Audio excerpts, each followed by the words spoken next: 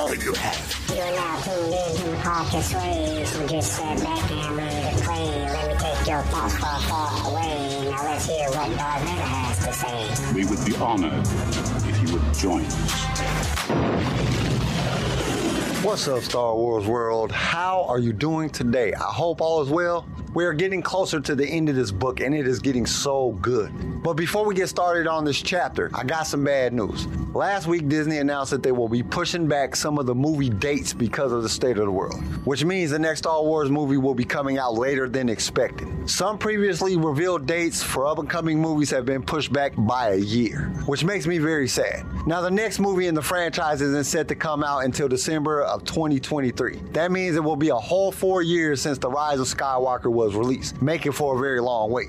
Now they have updated their complete calendar. So the first movie, which is still untitled, was previously coming out December 16, 2022, but now will hit the theater December 22nd, 2023. The second movie will come out December 19, 2025. It was supposed to be released on December 20th, 2024, and the last movie that was going to be released on December 18, 2026 has been pushed back to December 17, 2027. These dates were initially announced back in May 2019. That was a much different time in the world in general. But as far as the future of Star Wars goes, there's very little that has been revealed. We do know that the franchise will be straying away from the Skywalker saga. We also know that Taika Waititi, I can never say his name correct, who directed the season final of The Mandalorian as well as Thor Ragnarok, is contracted to write and co-direct one of the new Star Wars movies.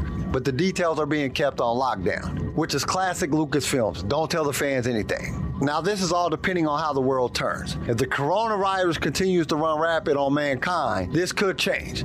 But as far as right now, these are the dates that we have to look forward to. And I don't know about you, but 3 years seems like a lifetime to me. But we always have The Mandalorian, and the clock is ticking on the first episode of Season 2. Plus, there is some books that I am reading and listening to right now to tide me over. And we hope this show helps get you your Star Wars fix, just like we hope that the quotes help you through your week. And this week's quote comes to us from Harvey McKay, and he said, "Time is free, but it is priceless. You can't own it, but you can use it. You can't keep it, but you can spend it. Once you have lost it, you can never get it back." I thought that this quote had fit with what we had just learned about the release dates. We have 3 years, maybe longer, to wait for the next movie. But we can't just sit and wait, watching time fly by. There are so many ways to get our Star Wars fix. You have TV shows, animes, books, comics, and of course podcasts. So find a way to enjoy the wide variety of Star Wars out there. And don't confine yourself to canon or legend. You don't have to try to mingle the two together or compare them. Just enjoy the fact that you are getting some Star Wars, because that's what's important. Okay, let's get to the book, because we are getting closer to the final chapter and the big giveaway, and I'm so excited. If you don't know about the giveaway, go back to the mid-season roll episode, and I explain it all there. Okay, without further ado, chapter 26. Scourge hovered on the edge of sleep. His body was exhausted, but his mind was churning. Unable to still his thoughts and let sleep wash over him, he tossed and turned. Unlike his Jedi companions, he had never learned to sit and meditate in order to draw sustenance from the Force. The dark side was about action and activity, not restful contemplation. But he knew that if he didn't try something, he would have to endure a long and restless night. He propped himself into a sitting position and closed his eyes, trying to open himself up to the Force. Taking slow, deep breaths, he focused on letting his mind open itself to the infinite possibilities swirling through time and space. After several minutes, he managed to drift into a state of semi-consciousness. Revan lay motionless on the floor of the Citadel's throne room. Mitra and Scourge lay beside him, their bodies twisted and broken, clinging to the last moments of life. The Emperor approached the trio, regarding them with a cold and casual contempt as he loomed above his fallen adversaries. Scourge tried to stand and flee, but his crippled limbs wouldn't support his weight. All he could do was crawl on his belly like a worm. His efforts drew the attention of the Emperor, who didn't speak, but came over and lowered himself to one knee. He grabbed Scourge by the shoulder and rolled him over, so he was staring up into the twin voids of the Emperor's eyes. As he reached out a hand and placed it on Scourge's forehead, the Sith began to scream. Scourge's eyes popped open, as his mind snapped to a fully alert state of consciousness. His heart was pounding, and he could still hear the sound of his own scream ringing in his ears. Glancing around the cave, he realized the scream must have been confined to his mind. Neither Mitra nor Revan had reacted in any way. She was sitting in the same cross-legged pose Revan had often assumed during his time in Nyrus's prison. Revan was kneeling in front of T3M4, hunched forward as he rewatched the hollow bit of his wife and son. Scourge shook his head, trying to push away the remnants of his dream, but the memory stayed with him, and he began to realize that what he had seen was something more than a mere nightmare. The experience lacked the hazy, surreal feel of a dream. It had been too vivid, the details too sharp and precise to be a figment manifested by his subconscious. There was only one possible explanation for what had happened. The Force had given Scourge a vision.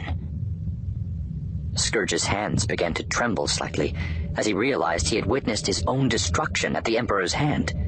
Even worse, the vision made it clear that both Mitra and Revan would suffer the same fate. He had opened himself up to the Force, and it had shown him that their coming mission would end in failure. He glanced over at the Jedi, wondering if he should warn them. Even if he did, would they believe what he said? Could he believe it? His training at the Academy had taught him little about the prophetic abilities of the Force. Was what he had seen inevitable, or was it a fate he could somehow avoid? Maybe his strong connection to the dark side would somehow color his visions, distorting them so they showed the worst of all possible futures. The simplest course would be to tell Revan what he had seen and hear his opinion of it. But Scourge knew his allies' trust in him was already fragile. If he admitted he thought their mission was doomed, it could convince them he couldn't be trusted. They might even decide it was his presence that caused their failure. After all, he was the one who had seen the vision. Scourge continued to struggle with what he had seen, trying to understand what it meant and what he should do about it. But after several more minutes of silently talking himself in circles, he realized he simply wouldn't find the answers on his own. He pushed himself to his feet and went over to where Revan was sitting. We love bringing you more Star Wars, and it is because of our partners that we can do this week after week. So we invite you to be one of those partners. For as little as $1 a month, you can help us keep this going. Your support will give us the ability to create future episodes, as well as provide you with the best sounding show on your playlist. And to express our appreciation, we will give you a shout out on our mid-series show that we do in the middle of every book. You will also be automatically entered in all future giveaways. All you have to do is go to the show notes and click that listener support link. Now let's get back to the show. T3 paused the playback of the holovid as he approached, but left the still image of Revan's wife and son hovering in the air. "May I speak with you?" Scourge asked, taking a seat beside the Jedi without waiting for a reply. "You may," Revan said, not bothering to tear his gaze away from the projection of his family. "I want to know more about the Force," Scourge said. "I want to understand it as you do." Revan turned to give him a quizzical look. "You want to know this now?" "This might be our last chance," Scourge said. "I've been thinking about something you said to me the last time we spoke in your cell." "What is that?" "You knew Mitra was coming to rescue you because the Force had given you a vision." Revan smiled. "Actually, I was bluffing. I was trying to trick you. I was hoping you might dream of me escaping and think the Force was guiding you to help me." "Is that how it happens?" Scourge asked, slightly miffed at Revan's confession. "They come to you in your dreams?" "No. A Force vision is more powerful than any dream. There's an intensity that jumps out at you, and the details do not fade. But I figured you wouldn't know the difference." "I do now," Scourge thought. "I won't apologize for lying to you," Revan said, mistaking the reason for his companion's silence. "And if it makes you feel any better, I actually did have a vision of Mitra after we spoke." "That seems a highly unlikely coincidence," Scourge noted. "That is the way of the Force," Revan said. "Cause and effect are not a simple linear relationship. The Force transcends space and time, It flows through us and around us. It influences our past, present, and future. Maybe I spoke to you of visions because I knew the Force was trying to reach out to me. Or maybe Mitra came to Dromund Kaas because I told you someone was coming to rescue me. But she started looking for you long before we had our conversation, Scourge protested. It's complicated, Revan answered with a cryptic smile. Jedi scholars have devoted centuries to understanding the ways of the Force, and we have only scratched the surface. Scourge silently tried to digest what he was being told. At the same time, he tried to form the questions that would give him the answers he wanted without revealing what he had seen. Once you had the vision of Mitra, were you certain she was coming? Did you know for sure that she would help free you? Revan shook his head. We can never be certain about anything. The future is always in motion, and a vision shows you only one of many possible outcomes. Then what purpose do visions serve? They guide us, Revan explained. They give us focus. They show us a goal to strive for, or something we can work to prevent. So the visions are not absolute? As I said, the future is always in motion. There was another long period of silence before Scourge asked another question. Have you had any visions of what will happen when we face the Emperor? No, Revan said. The dark side obscures my sight. We are walking into a time and place of shadows, and I cannot promise you that we will ever come out. Doesn't that terrify you? Fear is only an emotion, a trick the mind plays on us. You must learn to set your fear aside. We Sith are taught to embrace our fear, Scourge told him. We transform it into anger and use it to fuel the power of the dark side. But then your actions will always be driven by that fear, Revan said. And what are your actions driven by? Scourge asked. Logic? Reason? No, Revan admitted. If I were reasonable, I would never have left my family behind to face the Emperor. Then why did you do it? Okay, here comes clue number 4. It's true. The Force, the Jedi. All of it. It's all true. Revan nodded in the direction of the holoprojection. For them, I want my son to live a long and healthy life. I want him to know peace, not war. I've come to stop the Emperor for him. And what if we don't stop him? Scourge said, treading perilously close to the heart of what he really wanted to say. What if he's too strong? That is a possibility, Revan admitted. But even if we fail to defeat the Emperor, there is still hope. My return will give him pause. He will wonder how I threw off the chains of his will. He will wonder why I have returned, and how much the Republic now knows of his plan. He will even wonder about Malak. For all the Emperor knows, Malak is still out there, plotting to take the Emperor down if I fail. You're just trying to buy time, Scourge gasped. You don't care if the Emperor kills us all. You just want to delay him. No, Revan said. I want to live. Even more, I want to purge the galaxy of his evil once and for all. But I understand that there can be victory even in defeat. Even if we fall, we will buy time. Maybe a few years, more likely a few decades. Time for your son to become a man, Scourge noted bitterly. Are you hoping he will finish what you might not? Him, or someone else, Revan admitted. The Force always strives for balance. The Emperor is an agent of darkness and destruction. It is inevitable that a champion of the light will one day rise to oppose him. I may be that champion. He spoke with no hint of hubris. I've played the role before. At the very least, I will make the Emperor step back and reconsider his plan. If that is my fate, if my role is to sacrifice myself for the one who will come next, then I embrace it. Scourge shook his head. I'm beginning to think you are as mad as the Emperor. I have no intention of dying tomorrow. Neither do I. But if death comes, I will face it without fear. You will find our task easier if you can convince yourself to do the same, he said, before turning his attention back to the holo projection. Start over from the beginning, Revan told T3, and the astromech obediently restarted the recording. Scourge got to his feet and walked back to the section of the cave he had been sitting in earlier. He briefly considered talking to Mitra, then realized that would be a waste of time. She would only echo what Revan had said. The Sith sat down and crossed his legs again, closing his eyes. But he wasn't able to clear his mind this time.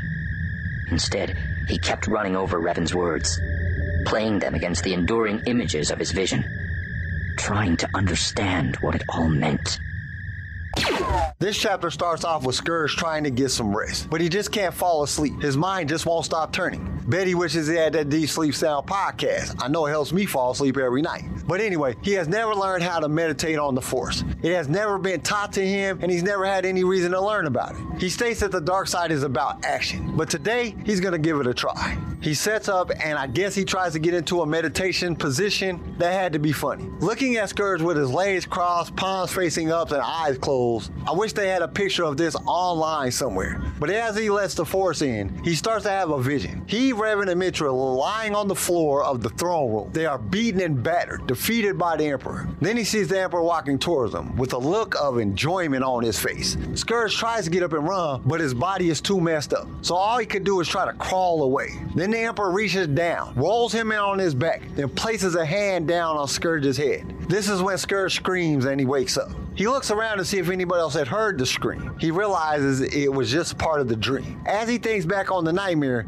he starts to realize that it was no nightmare. It was a vision. He contemplates what the Forces showed him. Then he thinks what he should do. Was there something that he could do to change the outcome of the vision? I think he is overthinking the whole vision thing. I would have loved to see the look on his face when he woke up. That would have made for 1,000 memes. After a few moments, he gets up and he goes to a part of the cave where Revan is at. Revan is watching the holovid of Basilan and his son. As Scourge approaches, T3 pauses the video. He doesn't shut it off this time, he just lets it linger there. Scourge asks Revan if he may speak with him. Before Revan can even answer, Scourge just sits down. He sounds like one of my kids. Dad, can we talk? And then they just sit down. I didn't say yes. I might have been busy. But they just sat down anyway, just disrespectful. Revan should have force pushed his butt across the room. That would have been hilarious. But Revan says yes. Then Scourge asks Revan to teach him more about the Force. Revan is like, right now? Can't we talk about this another time? Scourge brings up a very good point and says they all might die tomorrow. Revan is like, well, yeah, you're right. Then he asks them what he would like to know. Scourge asks about visions and what they mean. He asked Revan about knowing that Mitra was coming to rescue him because he had had a vision. Something that Revan had told them in the last meeting at Nyrus's. Revan admits to Scourge that he was lying. He told Scourge that he was hoping that he would have a dream about Jedi's rescuing him and help him escape.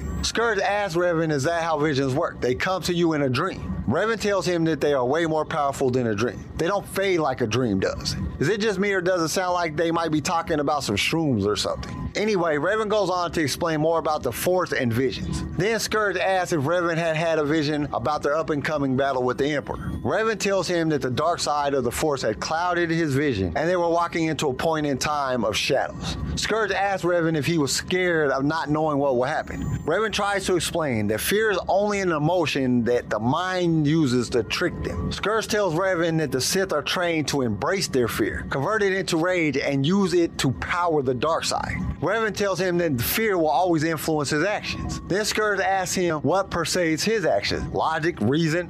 Revan tells him if he was reasonable, he would have never left his family. Scourge asks him why then. Revan tells Scourge that he wants his son to grow up in a time of peace, without war and conflict. Scourge is like, you don't even care if we get killed. Revan tells him that he doesn't want to die, but if he does, so be it. If it will cause the Emperor to take a step back and second guess his plan and give the next person a chance to come in and wipe him out, then he will die proudly. Revan explains the whole theory to Scourge. The last point that Revan tells Scourge, he needs to look at the bigger picture and lose the fear. It will make their task a lot easier for Scourge to deal with. Then he goes back to watching his video. Then Scourge gets up and looks at Mitra, considering going over and talking to her about it. Then thinks twice because he knows he will hear the same thing came from her. He sets back down on his side of the cave and tries to connect with the Force. But all he could do is think about the vision and what Revan had said in their conversation, trying to find a way that they might intertwine. And that's where we are at as we finish this chapter. You will have to tune in to chapter 27 to find out what happens next.